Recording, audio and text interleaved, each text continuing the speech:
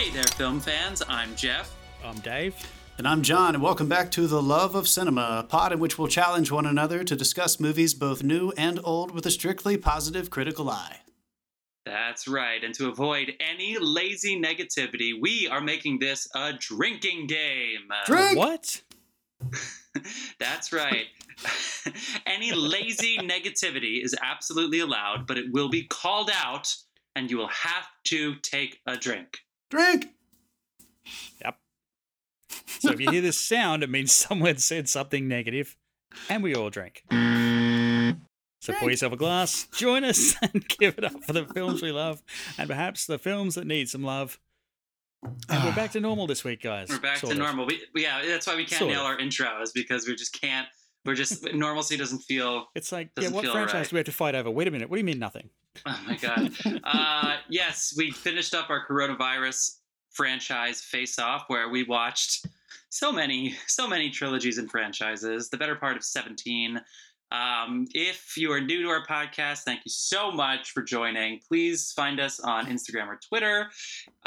In our episode notes, you'll see our handles, at the Love of Cinema Pod, at the Love of Cinema, because some fucks took at the Love of Cinema Pod in 2017 from us on Instagram, those bastards. Made 2 posts. Yes. What So are you anyway, doing, guys? we some more stuff. We decided that the Lord of the Rings trilogy is the greatest trilogy or franchise of all time, but go ahead and see our list, listen to our podcast, find us in the feed. But we are back. We are moving on. And before we get into the films for today, let's kick it over to John for some shout-outs. All right, as always, I want to throw it over to our beer sponsor, Carlos Barroso. We are very excited to drink his beers again. Hope he's doing well. Hope he's staying safe in New York City. Give him a follow on Instagram at cbarrozobar 2019. That's CBARROZOBAR 2019. And as always, the music you hear in this entire episode and every episode is provided by the artist Dasein. That's Dasein, Dasein. You can find all the music for free downloads at soundcloud.com/Dasein-artist. All right. Jeff, what are we going to be talking about today? Bam! So last week, well, for those of you who have been with us from the beginning, thank you so much. You guys are great. We used to watch new movies that were coming out and compare them to movies of the past, something similar that we could recommend. You know, if you liked Little Women, we'll recommend this movie. You know, I can't remember what movie it was. Man, wasn't that Pride and Prejudice versus Zombies? Pride and Prejudice versus Zombies, dude. Exactly. It's awesome. Yes. And then in the age of coronavirus, we realized that nobody can go to the cinema, and new movies were few and far between. So Dave came up with a random year generator, and the random year generator last week chose. He built late. Yeah, I'm just never going to set it to 2020. Yeah, this is also, oh my God, never. This is also a sci-fi podcast. So the year that came out was 2006, specifically the end of June. So in the end of June, we decided to pick out of basically the number 1 and number 2 movies that were the week leading up to July 4th weekend, which was Superman Returns was number 1. And The Devil Wears Prada was number 2 at the box office that week. So we decided that we would return with our old segment where by the end of the podcast, because we are drinking, we tend to be a little saucy, and we tried to redeem presumably a movie that critics thought could be better. Cats was really fucking hard for us. Let's put it that way, right? So we decided that Superman Returns, starring Brendan Ruth and Kevin Spacey, who's alive, but R.I.P. We decided that is going to be our redemption movie that we're going to do at the end. And The Devil Wears Prada is going to be the movie we lead with. So this is the end of June 2006. It was randomly chosen for us, but those 2 movies, Superman Returns and The Devil Wears Prada. And we decided to relate The Devil Wears Prada to another workplace comedy with romantic elements, Office Space, another horrible boss workplace comedy. So Office Space, The Devil Wears Prada, Superman Returns. And as we were watching these movies, we realized we're sort of missing a moment in time, for those of you who are listening to us in the present, because these movies are very, very, very white, right? So this was a discussion, we had a lot of talks about this, whether or not to even do the episode, and we decided to go forward with it, but we are going to take some time here to talk about it. So Dave, why don't you get us started? Well, What do you I have to mean, say? yeah, we set up the random number generator and it pulled up 2006. And as you pointed out, yes, the movies that popped out there came across as extremely white. Now, I mean, we had a discussion where you researched the rest of 2006 and it was actually quite a diverse year. Mhm. But I also we can take a minute to discuss how this result can happen. Like our random year, 2006. If you take a small cross section and look at, say, Rotten Tomatoes 100 Best Black Movies of the 21st Century, in 2006, the list contains 4 films. On average, Hollywood makes around 600 movies a year. And this doesn't even take into account low budget indies. So this saw some improvement in the next decade, where up to 2017, that list contains 11 films, and in 14 films in 2018, and then it just went up from there. So this is every year the 100 best movies of that year. No, it was the selection of the best 100 movies ever, but the numbers increased as you went on in time. I see. Okay. And the implication could be is that, you know, black cinema was gaining traction in that element. It's still nowhere near where it should be. Right. But that's the good news. I mean, the numbers seems to be increasing, and producers are finally starting to realize the phenomenal skills and insights a diverse platform will bring to a table. But it could be much better. So, just on the side, a little bit of homework for everyone. A little bit of a challenge. Watch some of those films. Watch them on Netflix. You can watch them on Amazon. Stars has an actual curated section for black cinema and has for some time. Criterion Collection just removed their paywall for classic black cinema. So you can actually sign up and get all of those classic movies for free. Don't just watch the easy stuff like Us. Although we love you, Jordan Peele, you lunatic. Watch Ava DuVernay's 13th, or pretty much anything by Ava, because we love her too. Yeah. Watch Raoul Peck's I'm Not Your Negro, and I could go on and list them, but it would take 2 hours in the podcast. Basically, like I feel like film's a medium that's meant to inspire and educate, and I think a lot of us have been skipping class. Including myself, because I have not seen all of the films in this collection. Same. And I cannot call myself an aficionado until I do. Mm-hmm. So I would, everybody, grab yourself some Stars, grab yourself some Netflix, and give these guys a shout out, because there is some really creative and really powerful stuff going on there. Yeah. John, do you have anything to say? Here ends my statement. Sure. John, do you have anything you want to say?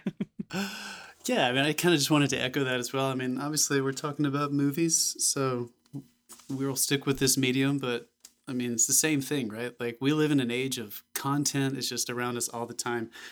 So it's like humans have finite life expectancies, and we live in a capitalist economy. So it seems like time and money are probably our most valuable resources.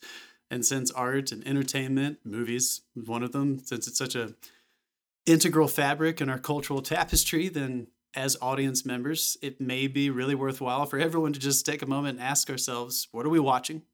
What are we reading? And what and who are we listening to? Yes, the film industry has absolutely played a role in social negligence, absolutely. But there's something that we can do, and it's by supporting undervoiced stories through hours of our personal time, as well as buying theatrical tickets, purchases digitally, digital rentals, subscriptions. Then perhaps there's a way that everyone can become more responsible citizens, which we all want to be, by choosing to be more conscious audience members. So, we're going to keep doing our show, but I'll throw that challenge out there as well. I think it's something simple we can all do in our own time, and it's definitely going to be worthwhile. I got to see I Am Not Your Negro at the Film Forum in New York when it came out, and there were several guest speakers, and it was a super powerful experience. I'm definitely not as well versed as I should be, so I'm looking forward to watching as much of this stuff as I can get my hands on. And that's so cool of Criterion to put out that collection. So shout out to Criterion for making that happen. Super supportive. Definitely check that shit out. Yeah. So that's kind of how we're feeling on the pod, but we're looking forward to keep going. I'm excited to talk about these movies this week as well. Had a fun week watching this stuff. Jeff, did you have any initial thoughts before we really start tearing these movies apart? Oh, that's tearing these movies apart. I was going to reiterate that too, because as Dave said about 2006, is that it was a very inclusive year. But you know what it was? It was a very inclusive year for the cast. And so I wonder how in 2006 it was actually one of the most diverse years at the Oscars ever. And I don't think the Oscars should be the standard bearer for the industry at large, but it is a tentpole for each year. It is a reminder of things that happened, indies, big blockbusters. It is a way of the film industry coming together. And, last year in 2020 for the 2019 films, obviously they weren't very diverse. They were not a lot of female representation. And people noted that, and they were mad as they should have been. But in a way, if you see the protests that are going on now, I believe that it accurately represented us societally of what was happening. We were not better than what the Academy gave us this year, right? That's my strong statement on that. So in 2006, we had 5 Black actors nominated for Academy Awards. Forrest Whitaker and Jennifer Hudson won. You had Will Smith. You had Eddie Murphy. You had Jimon Hounsou. You had other persons of color nominated. But what it comes down to is they're all white filmmakers making the movie. So why wouldn't Oscar So White still happen 10 years later, right? So another thing that I would suggest on top of what John and Dave said, specifically about the Criterion Collection, but even beyond that, is who's making the movies, who's producing the movies. There is a way of being an activist without being a protester in a way, that you can find films that are made by voices that have not been heard historically in our industry. And to sit there and applaud something even like Dreamgirls, for instance, which was 2006, Eddie Murphy, Jennifer Hudson nominated, Beyonce, a lot of a great cast, white filmmakers. So those white filmmakers and the white producers made a lot of money with Dreamgirls. What they said is, great, what's next? And there was no impetus for them to necessarily make another movie that involved persons of color just because Dreamgirls was a success. Do you know what I mean? Because they are the ones that are going to get the next film made, not the cast. So what I would educate people on doing is finding out who's making the films. I recommended Fruitvale Station on the handle this week, Michael B. Jordan, but it was made by Ryan Coogler. It's a true story. It was produced by Octavia Spencer, Forrest Whitaker, and it's a fantastic film. He got Creed and Black Panther, Ryan Coogler. He got them because of Fruitvale Station. So I recommend that. And again, do your homework of who's making the films and let voices be heard. That's what I would say. Yeah. Put your money where your mouth is, dude. They definitely, movies that get theatrical releases, folks. I know we love to sit at home and wait for things to come out, but that is where they make most of their money. So if you didn't go see Queen and Slim, if you didn't see Beale Street Could Talk, and then you complained about Oscar So White, maybe ask yourself, should I have spent a little more money, gone out and actually supported that film? I think it's going to matter. I think things like that are going to play a role. We can't just solve these things sitting around a kitchen table. You got to put our money where our mouth is. And I think this is huge. And I totally agree with you. It's time to start thinking about the production as well. Will Smith. Will Smith doesn't need to get nominated for another Oscar as badly as that unknown black filmmaker and writer who might not have a chance unless we start giving them opportunities. So, same page, dude. Let's put them in the game. And also, let's make a vow now to just never limit ourselves to a summer release ever again. Yeah, that was a bad idea. Wait. So this is the last thing I want to say about this too. In America, I'm talking to Americans. We have a lot of international listeners. Are you listening, America? These are the movies that came out July 4th weekend. So in 2006, you have Inside Man with Spike Lee and Denzel. You have all the movies that I mentioned. You had other representation, right? You had Babel, Letters from Iwo Jima. You had Pan's Labyrinth. But when it comes to fucking 4th of July, it's Superman. Which, by the way, not only is it Superman is Superman. He's a white man. Sure. Every single person in this movie was fucking white. And then Devil Wears Prada is number 2. And as feminist as Devil Wears Prada is, that is a really fucking white movie. And those were the movies that came out. And this is produced, back to what I was saying about who's making the movies, directors, producers. They, in their head, said, ka-ching, ka-ching, white movies on 4th of July, which I guess means a white holiday. That patriotism means white. That's what it meant in 2006 for sure. So something to think about. Yeah, sorry. I mean, that opinion's on record too. That's we know those comments are made. Yeah, so I'm sorry for our listeners that came here for escapism, but we're going to move on for now. But, this one's for America. This one's for fuck you, America. Yeah, fuck you. Take a drink. Yeah. God damn it. But let's get into it. The first film that we're going to talk about is The Devil Wears Prada, which was the film that came up. That was the one we saw this week, and we said, Devil Wears Prada, we really want to talk about this movie. So Devil Wears Prada is where we're starting off with. Anybody want to dive in? Who wants to go? John, Dave? Dave hit me, dude. Yeah, I feel like you were. Dude, I hadn't seen this. Like Never, most of these. never, And at all. believe it or not, I hadn't seen Devil Wears Prada. I also Okay. hadn't seen Office Space. What? It's one of those ones where you just, I don't know how that happened, but I hadn't. And, Dave's not from America. It's a very American film. Not that you don't know your American cinema. Office Space but... was on the shelf at the video store in Australia as well. It was a classic the world round, but for some reason I just never ever got to it. And but Devil Wears Prada, I wasn't sure what to expect. I'm like, all right, we got Anne Hathaway here in a fashion job, and it kicked in, and holy crap, I loved this movie. Devil Wears Prada? Yeah, me it was too. amazing. No, but there's several reasons I love it that other people might not. I mean, I found a very interesting website where I was like, when I was looking up like things about the movie, and somebody did a scientific comparison and like ran numbers and all sorts of shit. And this is actually number 6 of Meryl Streep's 20 Oscar nominations. Wow. It's ranked number 6. In a league of her Oscar nominations. Wait, as in the best of her Oscars. They ranked them 1 to 20. What list is this? What list? They ranked them 1 to 20. I'll send you the link later. They. I like this. They. Yeah, whoever they were, they ran the numbers of everything, and basically like this was number 6. Devil Wears Prada. Let's just juggle these. No, Sophie's Choice was 1. Devil Wears Prada was 6. Okay, all right. Yeah, these are not numbers I made up. Like, they're not little X's that I put somewhere. Some Australian list. No, they made them up. No, this is the list I found in America. So, like, and she does really nail it. And I think the reason I enjoy this is, and people may not know, in between like filmmaking and that sort of thing, I do work a lot for corporate America. In Dave. Let's say an audio visual capacity. And I have seen this stuff go on in the many venues I've worked in. I've seen this happen in many, many locations, like people losing their shit because the boss is coming. Like you see people freak out when like the flowers are on the wrong side of the desk. You see, like, it has to be exactly like this. Otherwise, like, and it's the terror these people have. And I saw this perfectly communicated in this movie, and I really related to it. I'm like, I know these people. Like, I've seen these people. I've dealt with these people on a professional level, and it was like they did it so well. It just really, really spoke to me. Nice, dude. Yeah, it was.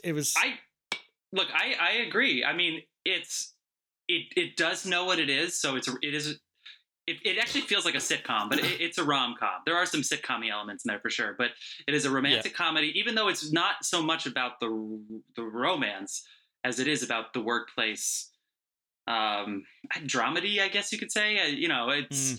It's so obviously, like, in pretty quickly, she doesn't even want the most wanted job, and then she gets it, and then she rises to the top of the fashion industry. So those kinds of things are there for sure, and the movie is self-aware about that, but it does it so well, and Anne Hathaway is really great, and I commend her 1,000,000% for when she starts playing the game, if you will, when she starts playing along, when she starts dressing well, when she starts taking the job seriously. She doesn't change herself. She doesn't go full Sandy and Grease, right? Yeah. she still hangs on to the smiley chipper or whatever she was before. So even though it may be hard to see her become that go-getter assistant, it is she stays true to her character, and it all comes down to Meryl Streep. The dynamic between her and Meryl Streep, that is the most important thing. In my opinion, Meryl Streep and Stanley Tucci. He has some amazing and Stanley, scenes. I was going to say that too. Stanley's performance is phenomenal. He's completely understated. He's like subtle. 100%. There are whole threads to like, is that character gay or not? Because he plays it, but you don't know it, and it's not a big thing. It's like he is, but you're right. Yeah. No, I know. He's like because this is based on a book, and in the book he was overtly. Yeah, and because he said the job that all ladies want, and then it's the job that. But anyway, yes, but yeah, the two of and Meryl Streep and Stanley Tucci together, Julie and Julia. I mean, like, they never push. They're playing characters, but you wouldn't know it if you didn't know who they were. Like, it is incredible. But every single thing Meryl Streep does, everything Stanley Tucci does, yes, and they really carry. Yeah, I found it extremely well directed, extremely well paced. I didn't find a dull scene in the whole thing. I thought, it started to drag a little at the Met Ball, but they got through it. I feel like John's about to tear this movie to shreds. So I don't know that to be true, but I also really, yes, they do the rom-com thing, and look, do they get away with it? I don't know. Which is, they need conflict, so it all comes down really quickly. It's a little heavy-handed. For those of you who have seen the movie, it's when she's talking to Kristen Thompson, who I'm pretty sure is a serial not pederasty. He's sorry. He's No, say it, dude. Say it. That scene creeped me out. Say it. He's a fucking creep. But anyway, he's at her Anne Hathaway's friend's like gallery, like her art gallery, and this is one of those like workplace. They didn't actually address this too much, which is like if it was the male female dynamics, they let it happen naturally, and I do appreciate that. But anyway, all of a sudden the friend is like, "What about your boyfriend?" And this whole fucking thing blows up, and all of a sudden her whole like personal life falls apart in this one like basically like 45-second scene. It has to happen, but at the same time, it happens. You move on, and then eventually she just fucking goes to Paris, and it's great, and we're moving, and I think it's good. Yeah. I was really entertained. I've seen people ruin their lives in a day. Yeah, and I don't know if they really did full, but they did really full ruin. And back to the tone about that, what we're talking about how it's like very rom-com-y the way they do it. It's not basically like, is this really happening to me? Emily Blunt is really funny because she's a bully. Yeah. She's a full-on bully, but it's honestly, it's a brilliant. I want to study this kind of trope that she nails. You never really believe her. So even though she's a bully, you never really believe that she's a bully, which in a drama would ruin the movie. In this particular movie, it's fucking brilliant because every single thing she says is rude, but the way she says it, you don't really buy it, so it's fine. And it allows this other dynamic that she's not just a caricature, that she is a living, breathing human being. Yeah, she doesn't want other levels at some point. And you know what? Yeah. It kind of seems like she doesn't want to be that way, but she's just playing the game, and she's playing it really well, and she's playing it to win. I do have one criticism that I noticed, and it was a glaring one, and I had the same problem when we got to Lord of the Rings. There's one scene in this that's there's one scene in this that's an obvious reshoot, and it's at night when they're doing the walking montage, and she walks across the street, and it looks like he's just slapped a lens on a camera that didn't quite fit. There's vignetting around the edge. There's a different film grain to the rest of the film. And I'm like, what the fuck happened there? Like, did that just get shot and not put through any processing? Buzz David Frankel. Buzz David Frankel. Buzz David Frankel. I don't know if anybody else noticed that, Dave. Which part of the movie are you talking about? She's walking across the park. No, it's in the montage at night when she's walking through the streets. There's one scene where she's on the crosswalk and she's walking across the street, and it's just a glaringly obvious different film stock and camera to what they've used for the rest of the film. I had an audio issue once. There was one scene that was twice as loud as all the other scenes, and I can't remember. But great montages, great music. I thought it was fun. John, you ready? Let's hand it to John. So in 2006. This particular weekend, I was working at a theater with some friends, and we went to the movies. And it was a very, very long drive to get to the movie theater. We were in the middle of fucking nowhere, working at a year-round Christmas theme park. So we arrived at the movie theater, and I was like, Santa's Village was the theme park. If anyone lives in New Hampshire, in the summer, Santa's Village in the summer. Oh my god, yeah. Oh my god, it was terrible. I'll drink for that one. Anyway. So we get to the movie theater, and I asked them, none of them wanted to see Superman Returns. I wanted to see Superman Returns. They all really wanted to see Devil Wears Prada, and there was an hour difference in the movies, and they refused to wait for me so that I could go and see Superman Returns. So I saw Devil Wears Prada with them. And after having seen Superman Returns, which I will destroy in several minutes, I was very happy. This is a positive film criticism podcast. This is a positive podcast. I was very happy I saw Devil Wears Prada. The performances, I mean, the fashion industry doesn't really speak to me, you guys. I don't know about you. I was really into fashion when I was younger. I have So you relate to Anne Hathaway at the beginning of the movie. Yeah, I am definitely more beginning Anne Hathaway before. And that was it. Yeah, and that's kind of where it's at. So I really liked Meryl's speech. There were moments in this movie where you're like, all right, I see.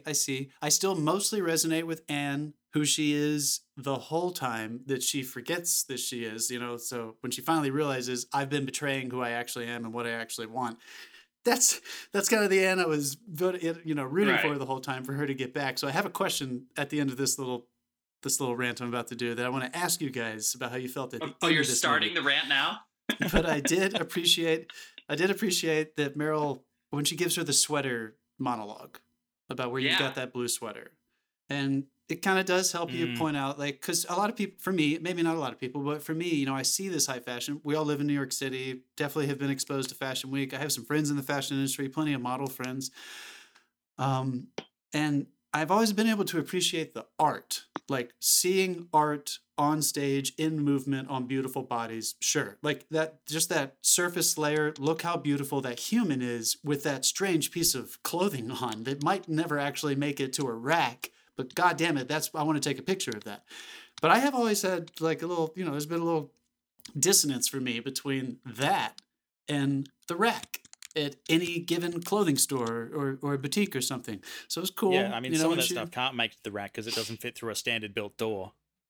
I mean, honestly, I've seen some of those shoulder pads, dude. Honestly, dude. So 4-foot shoulder pads. What's going on? What is going on? So I did appreciate that. It was cool hearing someone from the top. I know Anna Wintour, is that her name? Anna Wintour, I don't want to fuck that up. She's so this Meryl's character is based on her, for the editor of Vogue.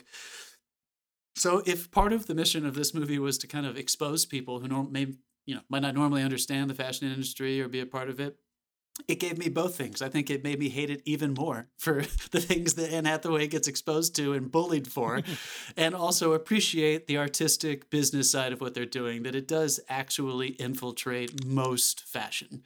That those decisions they make at the top actually do have some kind of impact on the stuff that most people eventually buy in the lower echelon stores that they're not spending hundreds of dollars on. That's terrifying.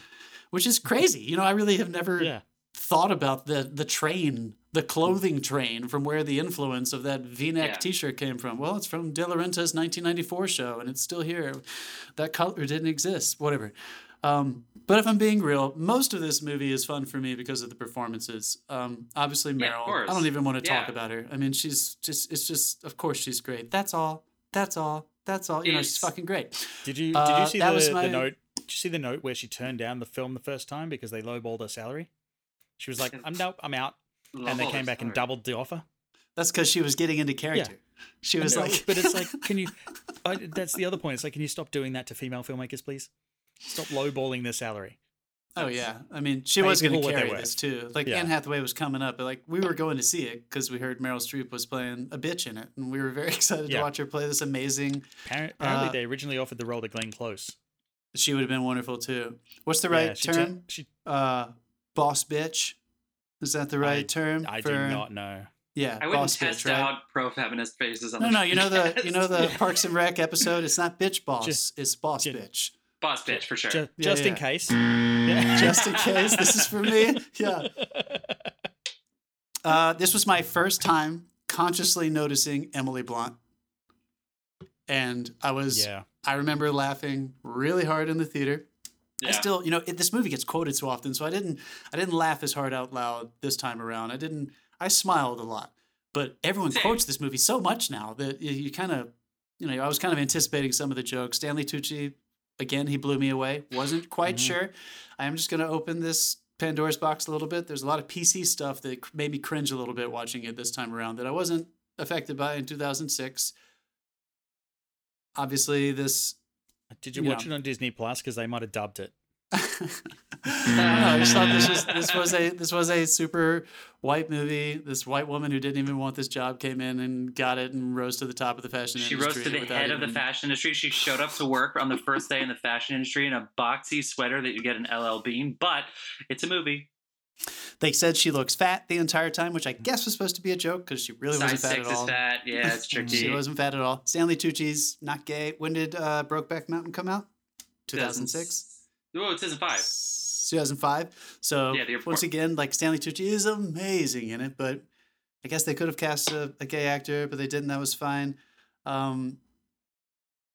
There were some things with the way... I'm just curious if this movie, if everyone that loved it as much as they did in 2006, if they were to rewatch it now, how they would feel. Because Dave, it's cool hearing someone talk about it who has never seen it before. Because if I'm being totally honest, I didn't like it as much as I did when I first saw it. I was so pleasantly surprised when I watched it with my cast that first time, and I laughed a lot. And it gave me that insight into the fashion industry. It was fun hearing them all talk about it because they were super into fashion. So we had a nice car ride conversation back. And rewatching it this time, I remember thinking I don't know if this floats quite as well in this day and age with all the PC talk about feminism, body positive consciousness, inclusivity. That is not the only way to watch a movie. I am not saying that. Of course, we have to check those things when we watch movies in the past. But I don't know if I'll ever watch this movie again. If I'm being honest with you, I don't know if I'll feel a need to check back in with Devil Wears Prada unless I want to watch those 3 really wonderful performances. Anne Hathaway was good as well. She just, she's playing the straight person, so it's never quite as crazy. Those character performances, though, Meryl Streep, Stanley Tucci, and Emily Blunt are wonderful. So from the acting perspective, check in, watch this movie, watch them make you laugh, watch them make you cringe, watch them move you. That scene between Stanley and Anne, not when he does the makeover, but when he comes he doesn't to do the makeover. The makeover's off camera. It's annoying. Yeah. I want a good makeover montage. Are you talking about when she comes in to get advice from him? When she comes in to get advice, the 2 scenes. The advice scene is great. And even that one made me cringe a little bit. I was like, man, he's being really bitchy. Like, I don't know. I'm just curious how other people are feeling about it. He is, but he's also not lying. I know. So it's like, I totally he's putting her in her place. And he's number 2 at a fashion magazine. Like, is he really going to be like, oh my God, in the middle of my workday, I would love to take some time to talk to you about shit you should already know. Yeah, definitely. So in a way, I totally bought it. And I really like the aha moment that they did, which is, these moments are really hard in film, but where she doesn't want to say, I need your help. And he looks at her and he goes, what? No. Without her having to say it. I think they pulled the moment off really well, which is cool. Sorry, John. Absolutely. All right. Just to bring this around, though. So do you have a favorite line out of the movie? Because mine is a complete throwaway line. I don't think I retained a favorite line, but it's probably something out of Stanley Tucci's mouth. And mine is like a level of ridiculousness that I've expected. When they're doing the desk montage where she just walks in, throws her stuff on the desk and asks for something and walks off. Oh, yeah. There's one line in there where she walks in, throws her shit down and asks, where's that piece of paper I had in my hand yesterday morning? Oh, that's good. Oh, yeah. Pissed myself laughing, fell out of my chair. It's the most ridiculous request. Oh, that is good, dude. I've seen that come out of people's mouths in like corporate America. It's like no, you're totally right. I remember. I'm glad you said that because I remember laughing pretty hard. I did laugh. Maybe that was the only time I laughed out loud at this watch. Yeah, because in my mind, I'm like, I don't know, where did you fucking leave it? Like, it's a ridiculous request. I like there's awesome. There's one time where Anne Hathaway is coming back and she's late with the coffee, and in Miranda's office, in Meryl Streep's office, she says, "Is there some reason my coffee isn't here? Did she die or something?" It's like that's it. But for me, it's just it's a valid excuse. It's the very, very end when you're waiting for sort of like the smirk after Meryl sort of like blows Anne Hathaway off, and then she's sitting there, and it's funny because it's like it's film funny, you know what I mean? Because you have a close up on Meryl Streep in the car, and she's watching Anne Hathaway walk away, so it's like a film moment that's still. And then she realizes that the taxi hasn't taken off yet, so she just looks at the driver and she goes, "Go!" And it's like, well, it's honestly, it's funny because from the film watcher perspective, the reason he's not moving is because we're in your close up. But so anyway, it was a funny little like kind of. But also, it's a great throwback to when they're doing the presentation earlier, and they're like, they've only ever got one smile out of it ever in my lifetime. So again, I like sorry, John. It's like, oh, she's redeemed, and then no, she's not. She's the same she always was. I think one of the very first lines out of Stanley Tucci's mouth when he walks in and he sees her and he says to Meryl, "Who is that sad little person? Are we doing a before and after piece I don't know about?" Yes, it's so good. And then of course the block of cheese line from Emily Blunt. "I eat a cube of cheese. I'm about to pass out. I eat a cube of cheese." She's on her Paris diet. Yep. Are we allowed to laugh about that though? Is that fucked up? Sorry. we are. She's a caricature. We're allowed to laugh. Right. Emily Blunt. I'm sorry. Do you have a hideous skirt convention you have to go to? No. Anyway. It's good. We can go on and on. There is formula in this movie. There's some like good 2000s formula. There's some rushed shit. Her work training by Emily Blunt was 45 seconds. So yeah, there's some formula stuff, but are we buzzing the editor? Who are we buzzing? We should. No, they just try to keep it snappy. But John, to your point, saying you never watch this again, I might never watch this again, but I don't know. It's an easy rom-com. So it's like if somebody recommends this, maybe I hope I'm not diminishing it too much by putting it into the rom-com category, but it is. Even though there's not as much comedy as there's not as much comedy as rom-com, but that's the way it feels. Some scenes feel like it's straight out of Sex and the City. I don't think it's. I don't know. I don't like rom-com for it. I know what you mean. I was pleasantly surprised all around. Me too. Me too, for sure. Me too. What's the right genre, though? It's not a rom-com. I know what you mean. I know why you're saying that. That's the feel of it. It's not a rom-com. That's the tone. So what is it? It's a workplace dramedy. I feel like it's I feel like it's just not a comedy. So is it a rom-com? She's having a rom-com with herself or with her career? Because I know what you mean. It's just, but it's not about a love interest. I know. You're right. Yeah. Okay. So the question I wanted to ask you guys is, when this whole thing is over and Aiden Pintanay, how do you say his name? Who's her? From Vince from Entourage, Adrian Grenier. He's not typecast at all. Vinny Chase. In between his mini grilled cheese makings. So at the end of this movie, when he fucking calls her out, when she finally comes around, how did you feel about what she took away? What are we supposed to walk away with? That she needed to cut her teeth on a job that made her realize, no, I am who I am, and I actually do want to go for the thing that I was most passionate about, but now I have the skill set to do it.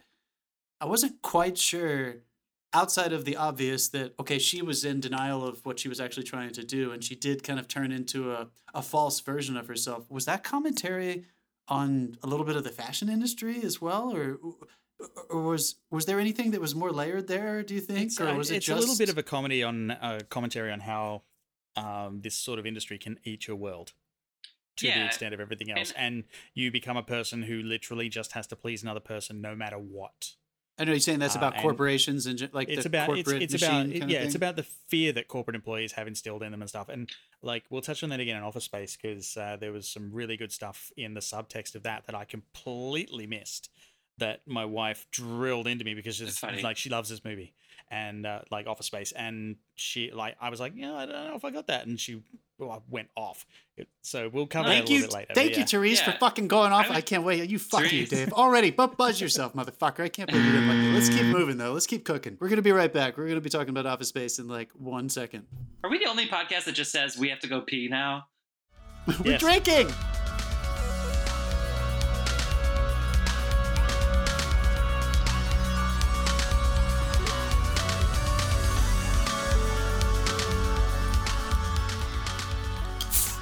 And we're back! We're back. We never left. I did.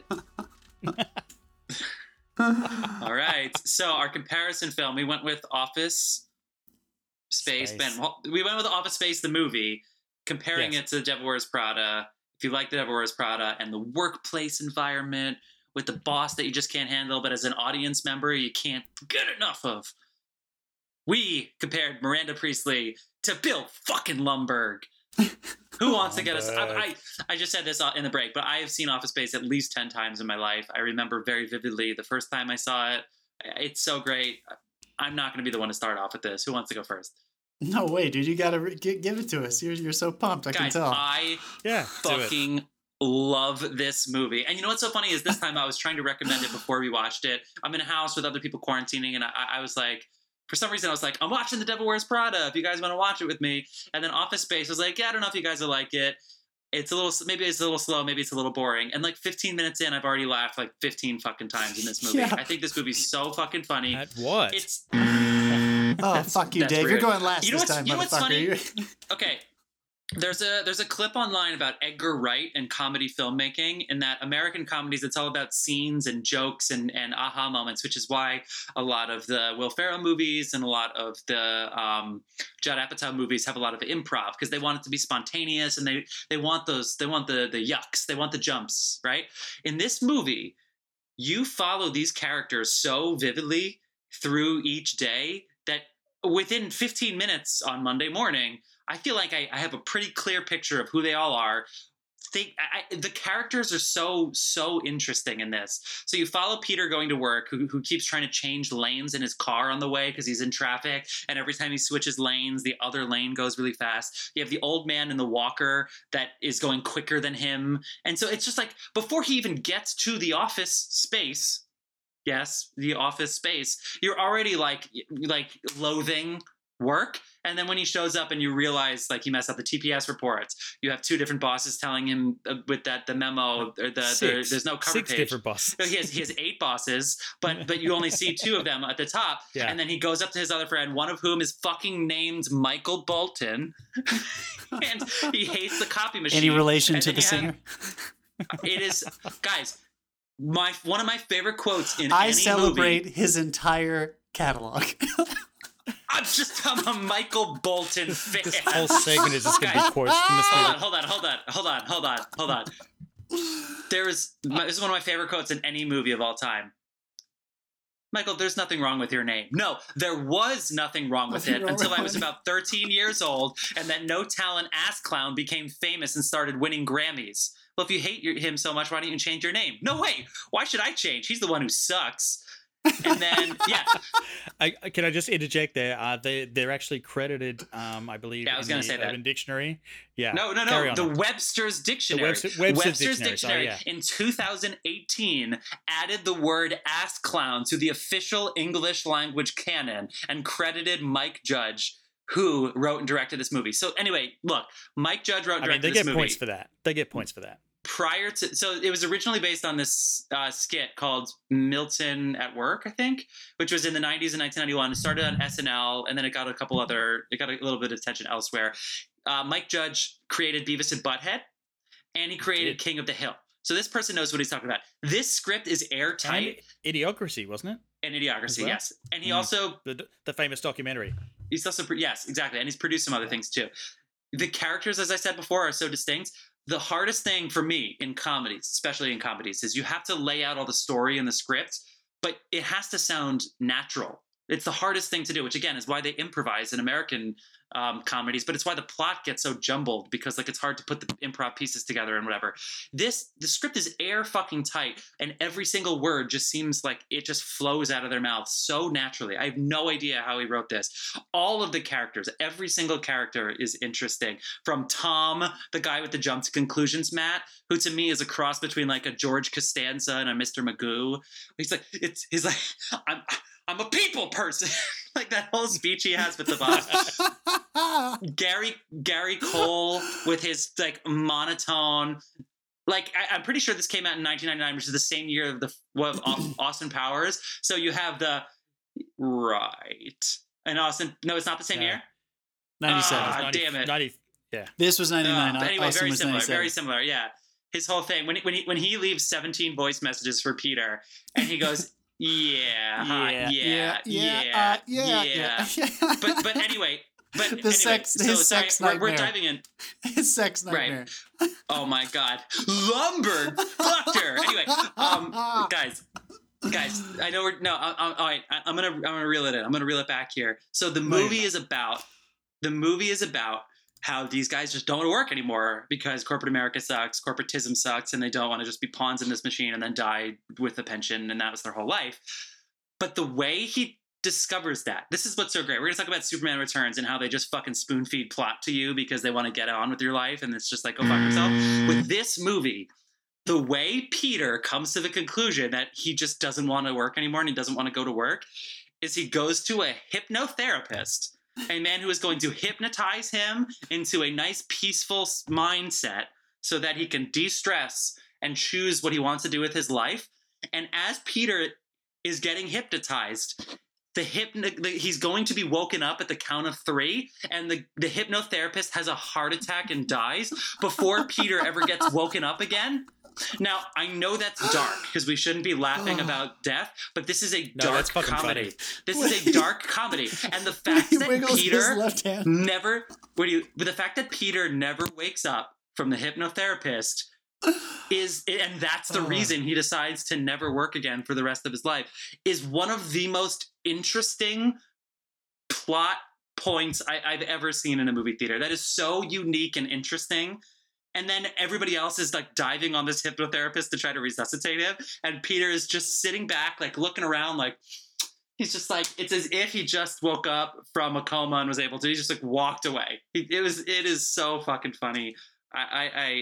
I'm just rambling now. Somebody take over for me. No, but dude, I'm sure I'll dive back in. I totally agree. I've seen this movie several times for sure, but I haven't seen it in at least 10 years. I definitely have not seen it since college or something like that. And I was laughing immediately.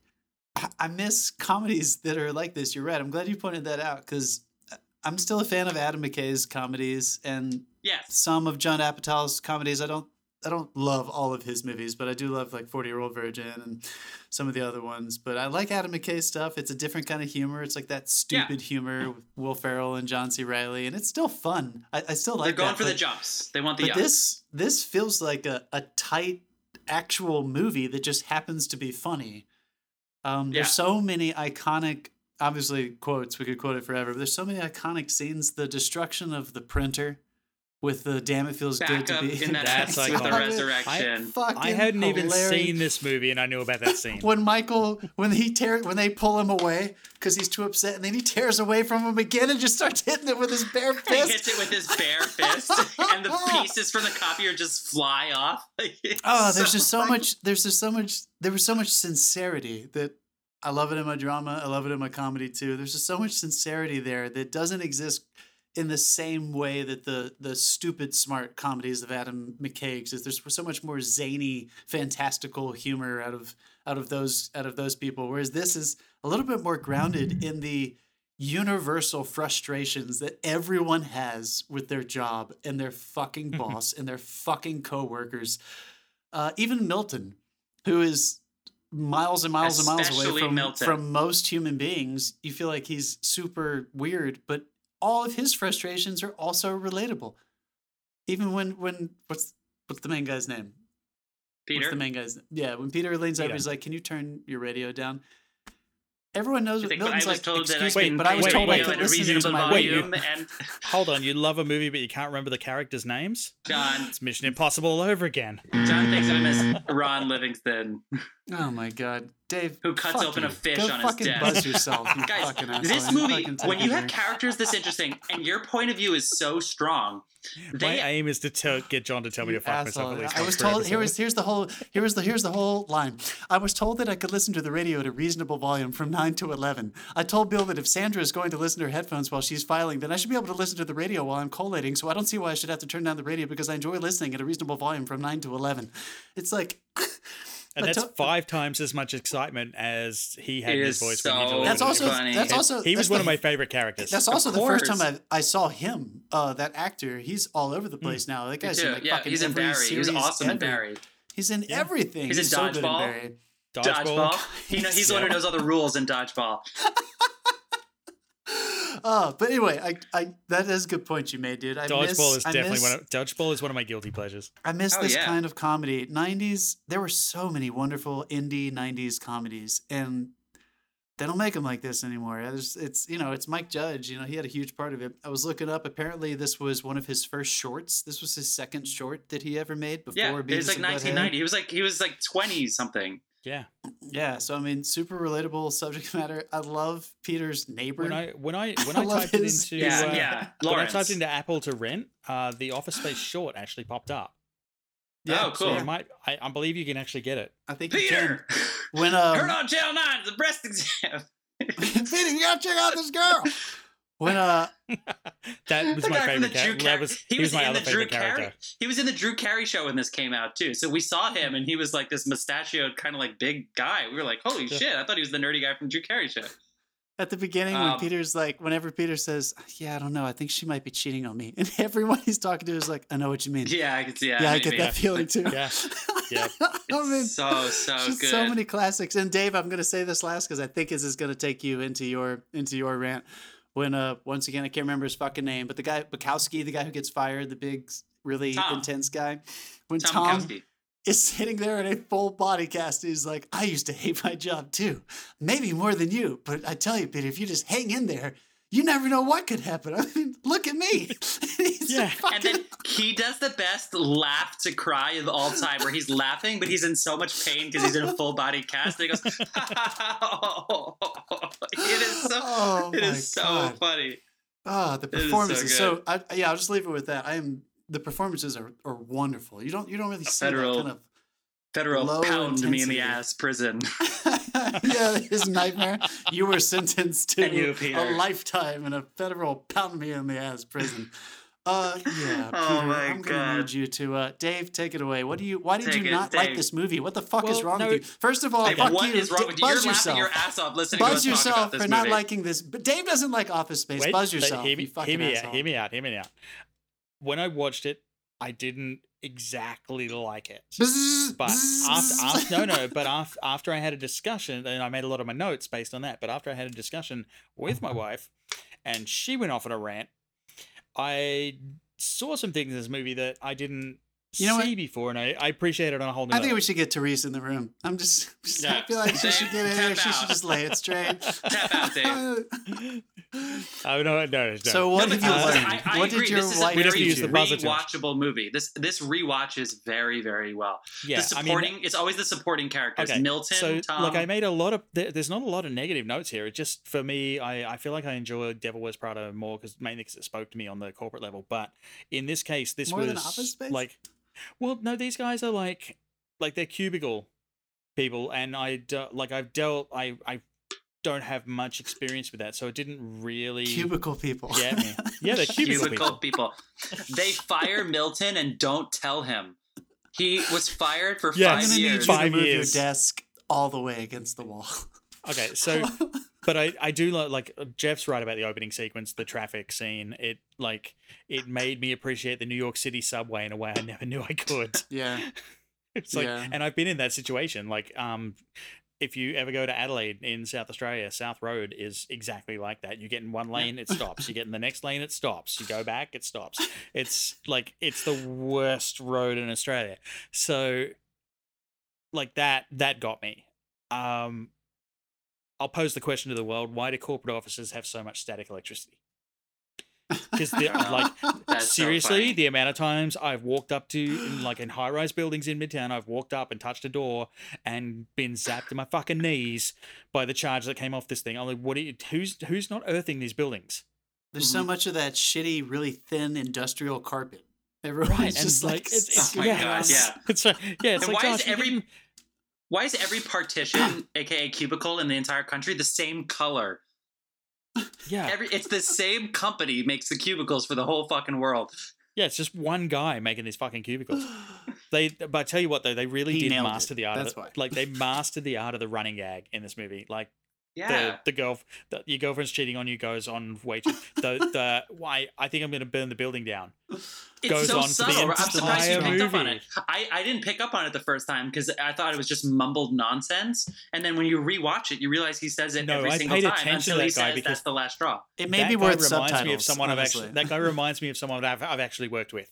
Did you know did you know that stapler didn't exist in that color? And after this movie came out, they released that stapler in that color. No, it did exist and it was discontinued. That's right. And then people kept asking for it, so they started doing it again.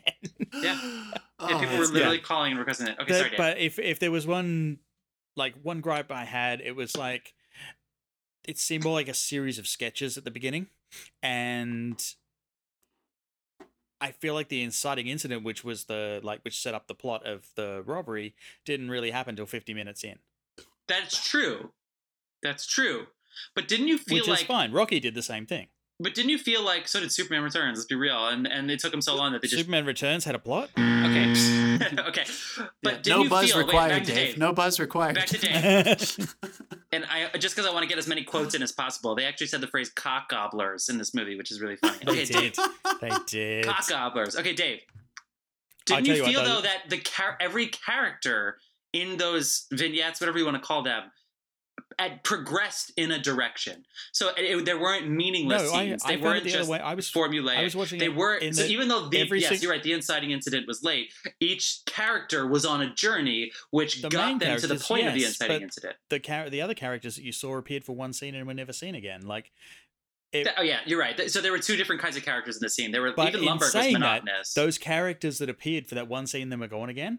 Right. You recognize them in people you've worked with. Yeah, the Case of the Mondays lady. Yeah, Someone was a Case of the Mondays. Yeah. Oh, Jesus Christ. She can't pronounce Yeah. any of their Room, you names. two. All of them. Yeah. Yeah. She can't pronounce any of their names. And it's really funny because really? when they first suggested the crime that they're doing, I got so pissed because I'm like, they fucking ripped off the plot from Superman 3. And then not 30 seconds later, they throw it at Superman. Yeah, it's like Superman 3. Like, throughout the reference, it's like they knew people were going to be like, you ripped that off. Right. I It shut me loved. down. I was also like, really it was, loved. It was clever. It was clever. I thought And there. like, my respect returned after that a little bit. And I cannot, in all argument, I cannot argue with the sentiment of the entire movie, which corporate America is a middle management clusterfuck. It really Yeah. is, dude. The whole And thing it, is like- just ridiculous. There's so much Like, absurdity. when he's sitting in that meeting, when he comes in for the meeting that he forgot that he had, and he walks in, the two guys are sitting there, and he just lays it all out because Yeah. he doesn't give a fuck. He's like, yeah, I have 8 bosses. Yeah, when I do something wrong, 8 people come and tell me I've done something wrong. I don't know who's in charge of me. Like, this happens. I'm sitting there, I'm like, yes, this is the meeting we all want to have. In a given It was week, I that only was do about amazing to me. 15 minutes of real, actual work. Yes. I come in, I hang out for an hour, I stare at my screen. It's I also I really did- loved their. I thought the production design of their apartments was perfect. I have friends who work in corporate America, who are definitely, we all came up together as children, and they have, scrunched through those jobs and eventually have climbed their way into middle management or higher management. And at one point or another, all of them have lived in that exact apartment. Like, you know what I mean? Yeah. That exact, it's like any place in any town in America in the shadow of some corporation is that kind of apartment building with that exact layout. The weird fake island, the tiny kitchenette, and then just an open space in a bedroom. It's just Probably furnished. It's probably furnished when you get there. yeah. Oh my You God. said- yeah. also like one of my other favorite things was when they were copying the virus, they named it Virus. They named it, I saw that too. I thought about that. That's right. Yeah, They named it that's virus. But the prefix was one of the earliest viruses written for the Mac. That's right. Did you see that? Yeah. Yeah, I looked that up. The Because I think ratio. that's got to be an in joke. Well, The and they ratio. all- And it's like, and we got to the end. Like, I got to the end of the movie, and I'm like, what really happened during that movie? And that's when my wife went off. What did she say? I want to And hear about when she tore you apart. She came through with a, how can you not notice that the whole thing is about how you cannot fix your life while your head is in it. You have to take a step away yeah. from what you're in before you can fix it. You have to get right in your own head and get right with yourself before you can fix the situation. And also, Interesting. if you are miserable in your job, you have the power to do something about that. You don't have to stay there. It's a choice you make to stay there. There was a lot more. She referenced like Dostoevsky. I can see that. I now know how she feels when I start talking about computers.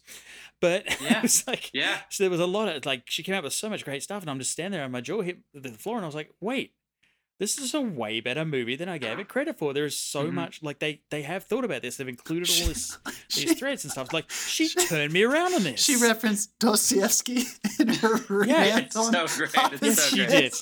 God, Yes. that's so good. Dave's wife is a heavy reader. If anyone was wondering, I respect her Heavy enormously. reader. God, that's so good. She brought up Dostoevsky when she was ranting about Office Space. That's amazing. Yeah.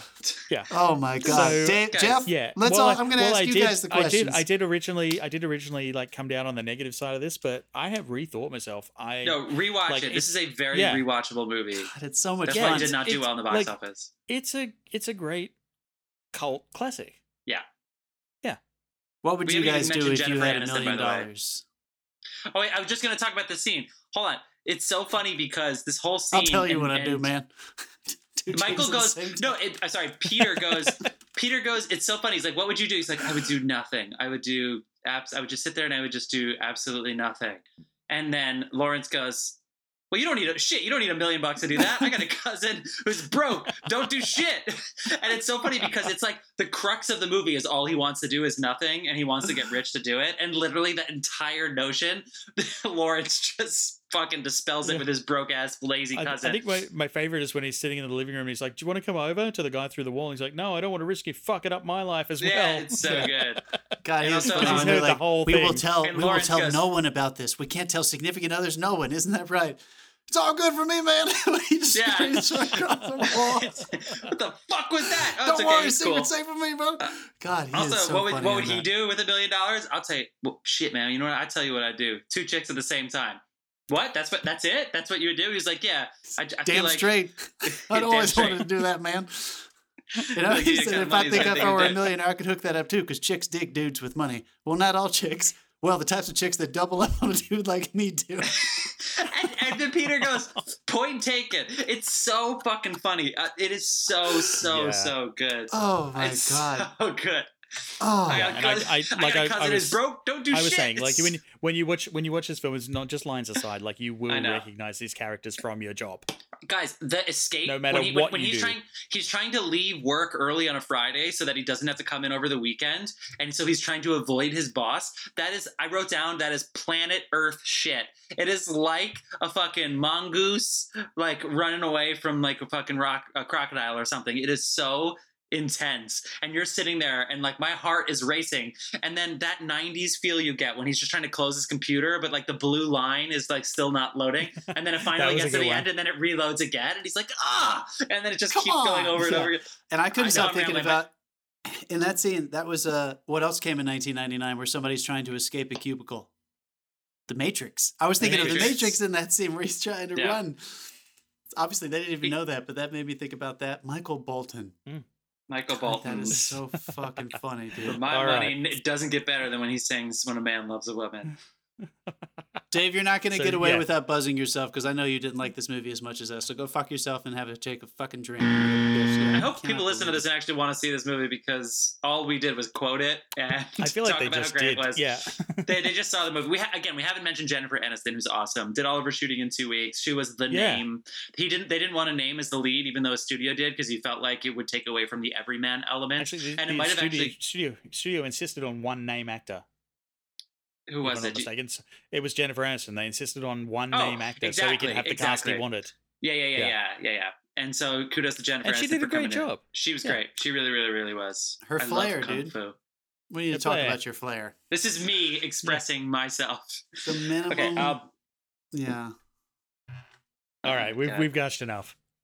All right. Should we Dave break or should we just fuck? It's a break. We're gonna break it up and then we're gonna come Man. back and I'm just We're gonna gonna leave wrap you. this Hold up. on. I'm just gonna leave you with one more quick little tidbit. I'll be honest with you. Lumberg, I love fuck his yourself. music. I do. I'm a Michael Bolton fan.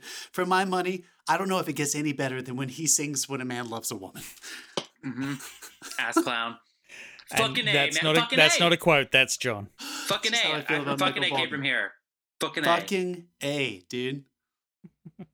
Office Space. Peace out.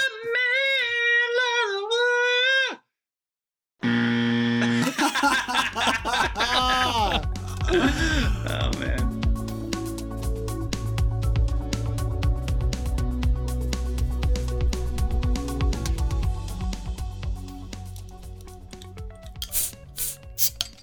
And we're back. We're back. We're back. We're back.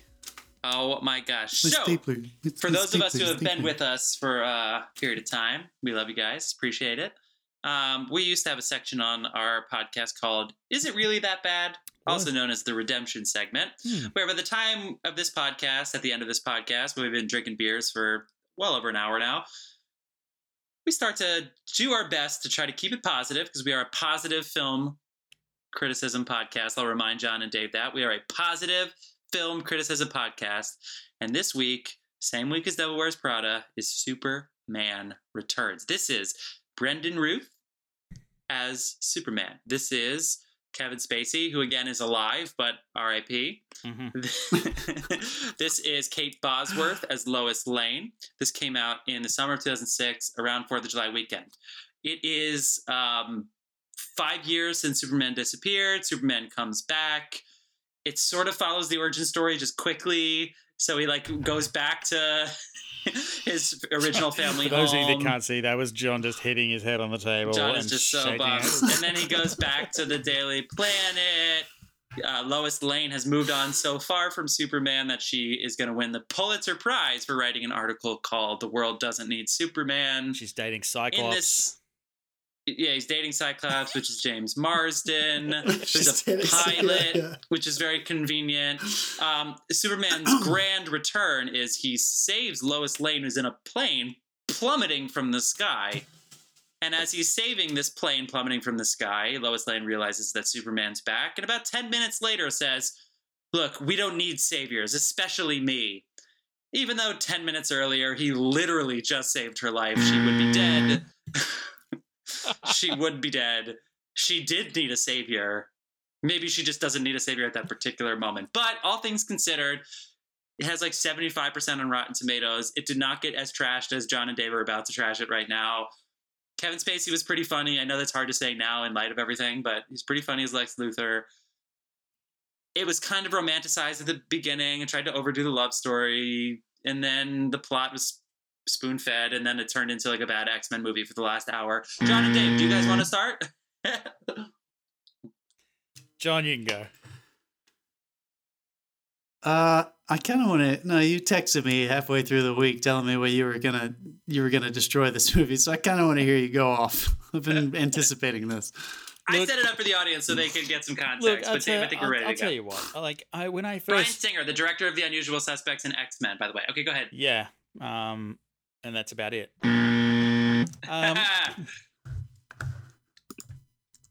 I went and saw this movie with so much hope, and I know a lot of people like to flog DC movies to death, but I enjoyed this movie up to a point. Brandon Routh, he came in so sincere. Clark Kent was awesome.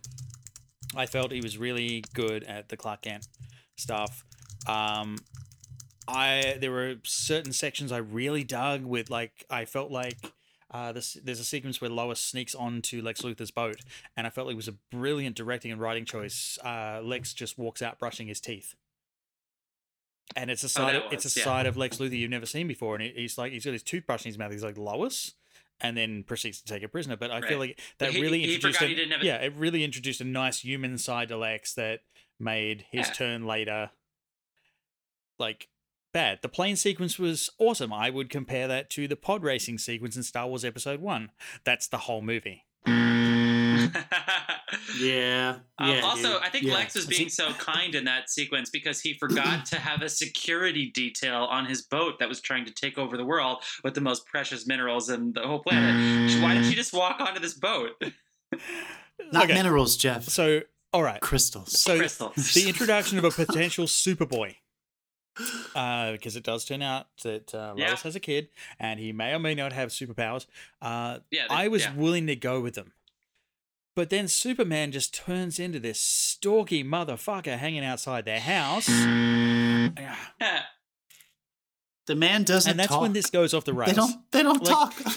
Superman is supposed to be, strong and fast and smart. And I feel like they left it out of this character. They left the smart out. The ending. I agree. Hang on. The ending is very, very similar to the plot of Superman the movie. It's Lex Luthor trying to influence demand for real estate by altering the planet.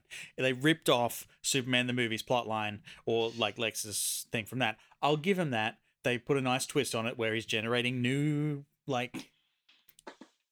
Earth in the middle of the ocean. But then we get to the thing I can't forgive.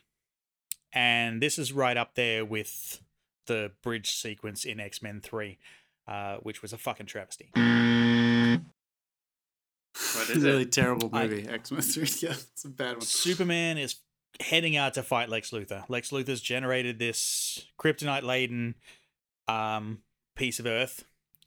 Superman lands on this piece of Earth and immediately crumbles to the ground. Lex Luthor and his men kick the shit out of Superman because he's immediately lost his powers.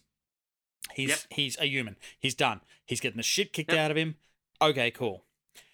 He then proceeds to fly up into the clouds. Yeah. Have some sun hit him. Come back down. pick up the entire fucking piece of Earth and fly it up into space and throw it into the sun. Now, I'm sorry, the fucking kryptonite is touching him. You've broken your own rules. You set up a rule where he lands on this piece of Earth that isn't even kryptonite, it just has kryptonite in it.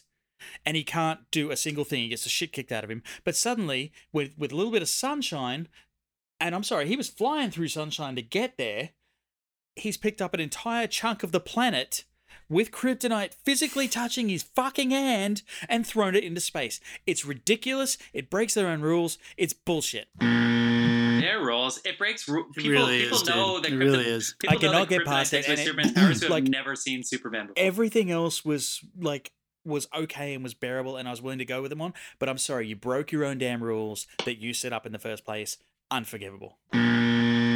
John. Damn. Yeah, dude. I'm going to echo that big time.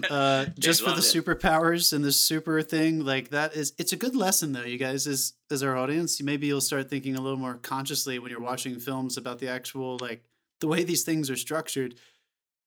There were probably just a couple things that they needed to add in to justify him being hurt by the kryptonite when he was lifting that ridiculous continent out of the earth, which is, I'll bitch about that in just a second. The crystals were coming down. The crystals of kryptonite were coming down. All they had to do was pierce him or touch him, or he had to wince or start crying or sweat, anything to give us some kind of justification for the fact that he was apparently struggling, because right after that, he falls to earth. The last 20 minutes of this movie are fucking garbage. This whole epilogue after he fucking... I'm not even drinking, motherfucker. You can buzz me all you want. That's not even a criticism. That's just a goddamn fact. Respect the buzzer. All right. Respect the buzzer. So the last 40 minutes of this movie is like no dialogue, which I don't mind. Considering the dialogue that came before movies. it, yeah. I don't mind silence in storytelling in cinema. I think it can be some of the most amazing parts of movies is when you don't need to talk. You can just show me. But when the relationships are so weak, when there is no justification for the emotional relationships between characters, or even just a character and the audience, and then you choose not to talk, it kind of feels like you're afraid to talk. So I'm not judging him for his performance. I'm not putting it all on his, but they obviously went with an actor that looked like Christopher Reeves that was not a really good actor. He's not a terrible actor. He's just not good. He's not really good. He's not a super compelling actor. So when you watch him in his scenes, you're right, Dave, the stalker thing. What does he say? Like, he echoes it at the end of the movie, too. I'll always be around. I'll always be around. First of all, it's weird. Creepy. Yeah. First of all, creepy. Clark Kent was way better than Superman. And it's honestly, yeah, you're right, man. It's really not that bad. It is fine. As being somebody who, like, owns the fact that he's kind of, like, on the side. I laughed a couple times. There's some decent moments. I really don't mind this movie up until the airplane catch. Pretty decent. I like the way they introduce him. I like how he comes back. I don't mind really any of the exposition. But after that airplane catch, it really falls apart. And I don't even get that angry. Like, I know I was just complaining about it. It doesn't really make me that angry. Anyone who may be listening to our podcast might remember when we were talking about The Dark Knight, I expressed, and this movie made me feel even stronger about it. I think there is an internal flaw in the character of Superman that they literally gave him one flaw, and it's an external device. So this is a character in storytelling that has no internal obstacles. That just doesn't fucking work, people. It doesn't work. Yeah. Well, they did it. There's something they about overdid the romantic thing so much. Like this, like kind of this sort of like star-crossed lover thing that they gave him in this, that they really overdid. Like in Spider-Man, the romanticism of like the Tobey Maguire Spider-Man, which was a little bit before this, that like romantic element of him and Mary Jane works until he started dancing. Until he started, sure. But in this, it was even the music. It was just so overly romanticized that when the switch happened, which is I guess you can call it the terrorist attack, then it just went dark. It just immediately everything tonally that was set up beforehand didn't matter anymore. And I almost didn't mind it because the romantic stuff wasn't working for us anyway. because it was turning into, it wasn't even an origin story, because I thought the whole point of it being 5 years later was for them to say, let's not waste time with the origin story. We're going to draw on the Christopher Reeves film. This very much tried to draw on the Christopher Reeves film, but that was supposed to be. I mean, they even took Marlon Brando's footage and his sound. Like, obviously, it was supposed to be. It's I don't know. Maybe it's supposed to be 5 years after Christopher Reeves' death. It's not the first time they've done that. Pulled movies like scenes from another Superman movie to make the sequel. Right. Yeah. And so move on. Come up with something new. But if we spend half the movie trying to rekindle this old flame that, by the way, we didn't actually witness because these are new people, and I thought this was going to be a new story. So that got really bogged down. And then, so what really bothered me in this movie, and maybe this is a little too specific, is I didn't hate it because the filmmaking was really, really good. A lot of the effects were cool, especially considering 2006. I mean, 15 years later in IMAX and stuff. Like, I wonder how some of that stuff. Just to clarify, I'm going to put you in a corner for a second because I agree with you. You're talking about the action sequences, right? Nobody puts Baby in a corner. The action sequences are good. Is that what you're talking about? Because the scene work is the writing and the scene work is just not that great, but the action sequences are good. Exactly. Yeah, no, that's exactly what I'm saying. And so. So they decide here to have Lois try to. She's the only one at the newspaper that is investigating anything that's going to lead to Lex Luthor, right?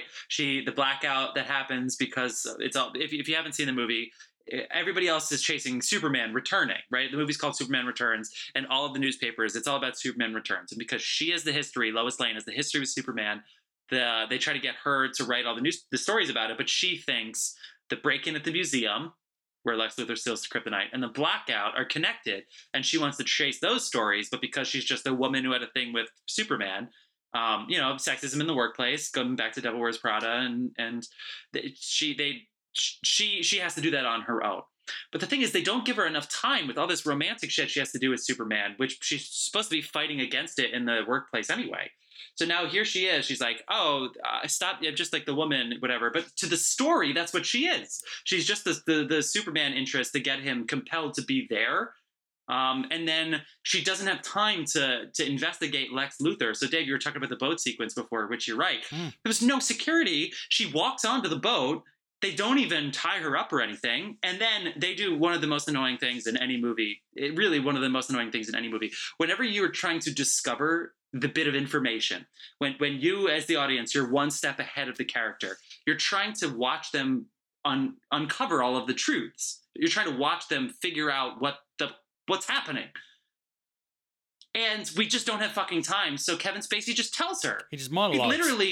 He has no reason to tell her any of that. The reason I haven't buzzed you is because the villain monologue is definitely a superhero trope. I know it's a superhero trope, but she didn't earn it. The writers didn't earn it, and we as the audience didn't earn it yet. We didn't have to struggle for it. Yeah, no, but we didn't. You're right, but I still had to bug you. So sometimes I just want to ask filmmakers, because I did a Dark Knight Rises rant about something similar, which is just like, why did you do this? You have to know you're copping out. Even Kitty, who is Parker Posey, who is on Lex Luthor's team, didn't even know. How is it that I, the audience, am finding out at the same time as the team? And why are they playing billiards on a boat? Billiards on a boat is a terrible idea. The ball's not going to stay put. Anyway, Jeff, this is a movie. This is a movie where people don't recognize that Clark Kent is Superman. No, I know. But I can't even get. Are you fucking kidding me? That's a given. That's a given. But surprise us. That's your prerequisite.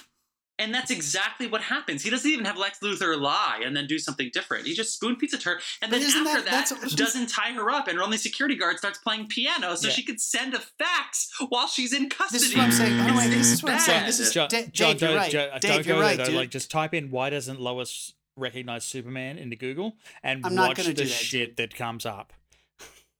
I'm not going to do that because you're right. You already said it. This is a trope of superhero movies. You know what, Dave? You once said that they don't make old movies like that anymore because they shouldn't anymore. If Superman was one of the first successful superheroes, let that motherfucker go because that is just not a good superhero. It is not. That was why interesting. That was why I loved the change up they made with Man of Steel, where she was in on it from the beginning, and he was doing that for everyone else. Or with Lois, let it be 5 years later, get rid of the romantic shit, and let her just be the best fucking investigative journalist ever, and give her a fucking challenge. Let her do that, but they boxed her up. They basically said, we want this feminist character, but we don't want to actually write it. So we're just going to throw her into this, and she's just going to be the trope. They knew what they wanted, and they just didn't fucking follow through. It's a good example of like we talked about so much with the franchises. When you're dealing with escapism, especially fucking superheroes, none of it will matter, and you're not going to get away with amazing spectacle. Because Jeff, I totally agree with you. Like the special effects and the action scenes are compelling and well made, and it's sexy, and it looks great when he flies up above the earth. All that looks good, and it doesn't fucking matter because you don't care about anybody. Because Superman seems like an alien that you have absolutely no relationship with. He feels like he has no actual relationship with Lois Lane. A little bit like Lex Luthor right now. And Lois Lane doesn't actually have a real relationship with anyone around her. They try to force everything. Yeah.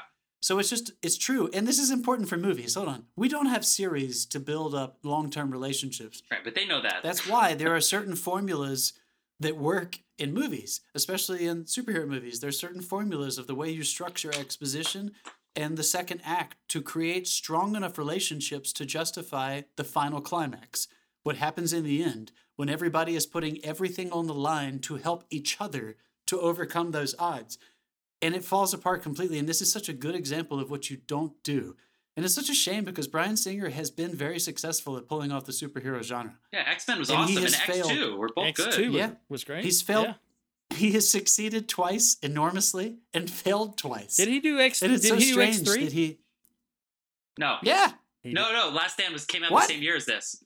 Last Stand came out like 2 weeks after this. That's right. He gave up X3 to do Superman. Yeah. I think you're right. I'm sorry I said that. They both botched it. Yeah, they came out like 2 weeks from each other. It's Brett Ratner. You're totally right. Oh. So he gave up his franchise that he did well at to fail at this one. That's great. So and he did The Usual Suspects, so he knows good character work. So in this movie, The Usual Suspects, you know why The Usual Suspects? Is Bryan Singer the one who did a third of the Freddie Mercury film as well? Yeah. No, he did. Yeah. I forget really? how much he did. Because they recast the director. I forget. But he did. No, he just went home and never came back. He's credited. Right. Yeah. But anyway, The Usual Suspects is great because all of the characters are so interesting. You don't know who did it. You don't know who's in charge, right? All of the Usual Suspects are interesting. In this movie, it's Lex Luthor and then like a bumbling band of misfits behind him. Tell me one interesting thing about any of the people who follow him besides Parker Posey. Like it's just like this buffoonish, cartoonish group that follows him around. And ultimately, it starts out fun. I'm with Dave on that. But they also give Lex Luthor like an hour of screen time here that takes away some of his power, even though he's funny and all that kind of. He's likable. It's good, but it's just the characters don't matter. When Clark Kent meets what's his friend at the paper's name? Jimmy Olsen. Yeah, Jimmy? idiot Jeff. Okay, yeah, Jimmy Olsen. Within 3 seconds of meeting this guy, you sit there and you say, I don't want to hang out with this guy right now. I don't want this. I don't know. Like it just the supporting characters. The one that you're talking about Superman. Yeah. You're talking about Superman. Well, Clark Kent. But yeah, and I mean, kudos. He cast Frank Langella and he made Frank Langella interesting. But ultimately, the supporting characters just don't lift him up. Also, why do they play billiards on a boat? It doesn't make sense. Play a different game. Play darts. It's like Toy Story all over again. The piano makes okay, but why do you play pool on a boat? Also, there were some inconsistencies in the production design on that scene. The balls were rolling, right? Dude, I mean, that's hard. Can you imagine having to film that? I've worked on a cruise ship, and there are billiard tables in the crew bar. A cruise ship is so much bigger than this boat. So hold on, wait. So the balls were rolling, right? The balls were rolling. That's on the pool table. Yeah. When it was between the swells of the waves, the balls were rolling, and then it cuts to Kevin Spacey looking at his library of books. There are rings. There are like barricades of wire in front of the books, but the books aren't moving. The books aren't sliding into the rings at all. So I also felt like there were some technical things that fell through the cracks, and I don't know. Like once I noticed that, like I was already super over the story and the characters. It was just like, man, I'm just kind of excited to see the rest of the spectacle. That might be a tad nitpicky. We're looking at stuff we're nitpicking a little bit. We don't have to look at that stuff. They wrote themselves into a corner and fucked it up. That's it. And I just, you always wonder, again, I just always want to sit there and watch these filmmakers be like, man, you're such a good filmmaker, man. Some of these effect shots are cool. Why did you do this thing that so obviously fucked this up that had to have been on the page? I mean, this is set 5 years in the future. Quick note on the effects too. That was before they developed the facial capture stuff. So the actual, like, for the Superman plane sequence and like the running through the field sequence with the kid, they actually scanned those bodies and animated them, and then they put Brandon Ruth and that kid in a chair and photographed them in 360 under different lighting conditions and mapped the face onto the object because they couldn't do facial mapping yet. So there was no like facial mapping technology. They had to like literally project that actor onto the 3D model. And they did a good job. Those guys did a great job. The spectacle is not the issue. Jeff, I want to put this to you because you're an actor. Maybe I'll. I'm not trying to badmouth another actor, but we have seen plenty of movies who have been held up by wonderful performances by their lead actor. Are we going to say what this actually is? Has this movie mostly failed because nobody gives a fuck about the guy who plays Superman? I still think the actual I still think the script on the page is. I think he could have. You could have edited a good performance out of a better script. I think this. Why do you think they didn't write him a better script? You really think that was the final script? There's a technique that Blake Snyder uses called "Save the Cat." He wasn't improvising, and it's in a screenwriting lecture that he gives, and it's like have your character save the cat in the beginning of the movie, and it endears the character, it gives the character somewhere positive to go. Like it makes you empathize with the character, and I feel like no one empathized with Superman at all. Once he got creepy, we were like, oh, I'm out. You know what's funny? They made him a teenager. His emotions were like what a teenager's would be. But again, this is supposed to be 5 years in the future. He should come back. He should have come back dark. He should have come back like scary and menacing almost. You know what I mean? Kind of more so like New Superman or just even New DC Universe in general. But he came back like a teenager. It's like, I'm back. And then he goes back to try to rekindle his old love. And he should, I don't know, he should be a grown up. He should be a grown person. Lois Lane started off right. I think she did everything right and realized the script was holding her back. I feel similarly. John, you're right. He's not compelling. But ultimately, I think they could have gotten by with Brandon Root for sure. Brandon Root. How? I don't know. Whatever. Just by making the movie better. You think a different script would have saved that? Because I know what you mean. Yeah, I think a different ending would have saved that. Yeah. I don't know. The nostalgic thing. It was like they were trying to recreate the Christopher Reeve thing. They definitely were. They were. And it's like that's not something. But that's not possible. No, it's not. That's something you should never do because no one can do that like Christopher Reeve. That man owned it. Yeah. So they fell into the trap. So I don't want to sound like I'm just picking on this actor. It was the miscasting. It was the misconception.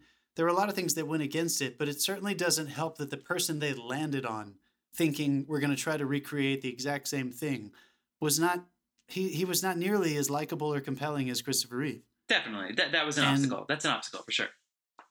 I don't know. He's Superman. Like, if you don't want to watch the guy who's played Superman and you're more interested in the CGI versions of him than you are in the scene work, then it doesn't really matter, does it? Correct. Yeah. And that's, no, you're right. And that's Superman I guess Returns. Watch this movie. Give it a watch. I guess go watch it. Are we recommending people to watch it or not? No, we're not. No, I mean, we tried to redeem this movie. Skip that. I know we're a positive film criticism Was podcast, it really that bad? Yes, it was. Yes, it was. It was really that bad. Yeah. It was not good. I'm glad my friends made me watch Devil Wears Prada over Superman Returns. It's come full circle. I'm glad they talked me into it. All right, let's set up what we're doing next week. It made me want to go watch. All right, yeah. No. Well, what are we doing next week? Anyway. That's okay. So next week. What are we doing next week? Well, we're going to run the time counter. The little time machine that we have. Da-da-da-da-da-da. Drum roll for our year of choice. Our random number generator by Dave here. What do we got? What year is it going to be? It is 1979. Oh, fuck. You know what? 1979. Yeah. So many good movies. Alien was the first movie that popped into my head when you said 1979. Yeah. Apocalypse Now for me. That's Is that Yeah, 1979? it was. Fuck. And then Warriors. Warriors. What else we got? Hold on. Not Warrior with Joel Edgerton and Yeah, no, the Warriors. the Warriors. Hey, that's a good movie. That's Warrior. That's not Warriors. What else we got? We got Stalker by Andrei Tarkovsky. Mad Max, the first one. Kramer versus Wait, Kramer. Mad Max, the first one? Escape from Interesting. Alcatraz. Yeah. Kramer versus Kramer is good, but we should not on this podcast. But No. Kramer versus Kramer is so good. Rocky 2. I, Being There. Oh my God. 1941, the very unknown Steven Spielberg flop that almost shut him down completely. should that be 1941. should that be a redemption movie, or should we stay Oh away my from God! Amblin? You know, I've actually never Maybe seen it. that I would love should. to do that. Oh my God! let's do it. No, we're gonna watch it's supposed to be Steven terrible. Spielberg's 25th best film. out of so out many of good 23 ones. that he's made. Yes. All right, you guys. So we're looking at the list here in front of us, folks. We are going to vote on the movie that we are going to talk about. Isn't that what we're doing, Yeah. guys? Let's pick one. Let's see. Okay. I don't think we need another Apocalypse Now podcast. We don't need Kramer versus Kramer. Warriors is something that comes out of nowhere. It's a cult classic, right? I've never seen it. I mean, a lot of people reference it. Mhm. It has been referenced in a lot of like modern. Fuck it, let's do comedies. it. Yeah. It's in New York City. I'm down for Is that. it like a New York City gang movie? This would be perfect. Yeah, Let's it's do New it. York City of the, and I'm using inverted commas here, future. Of the Interesting. future. Great. I'm down for that. game. I feel The like an Warriors. asshole. I've actually never seen it. Another really famous New York movie, Manhattan, by Mr. Ooh. Woody Allen. All right, No, we can't I'm do out. Woody. Yeah, let's do, we can't do Woody. Warriors. We can't do Woody. That's for Woody Allen. Meryl Streep's. Let's is do Meryl Streep? Warriors. No, Let's she's not. go for it.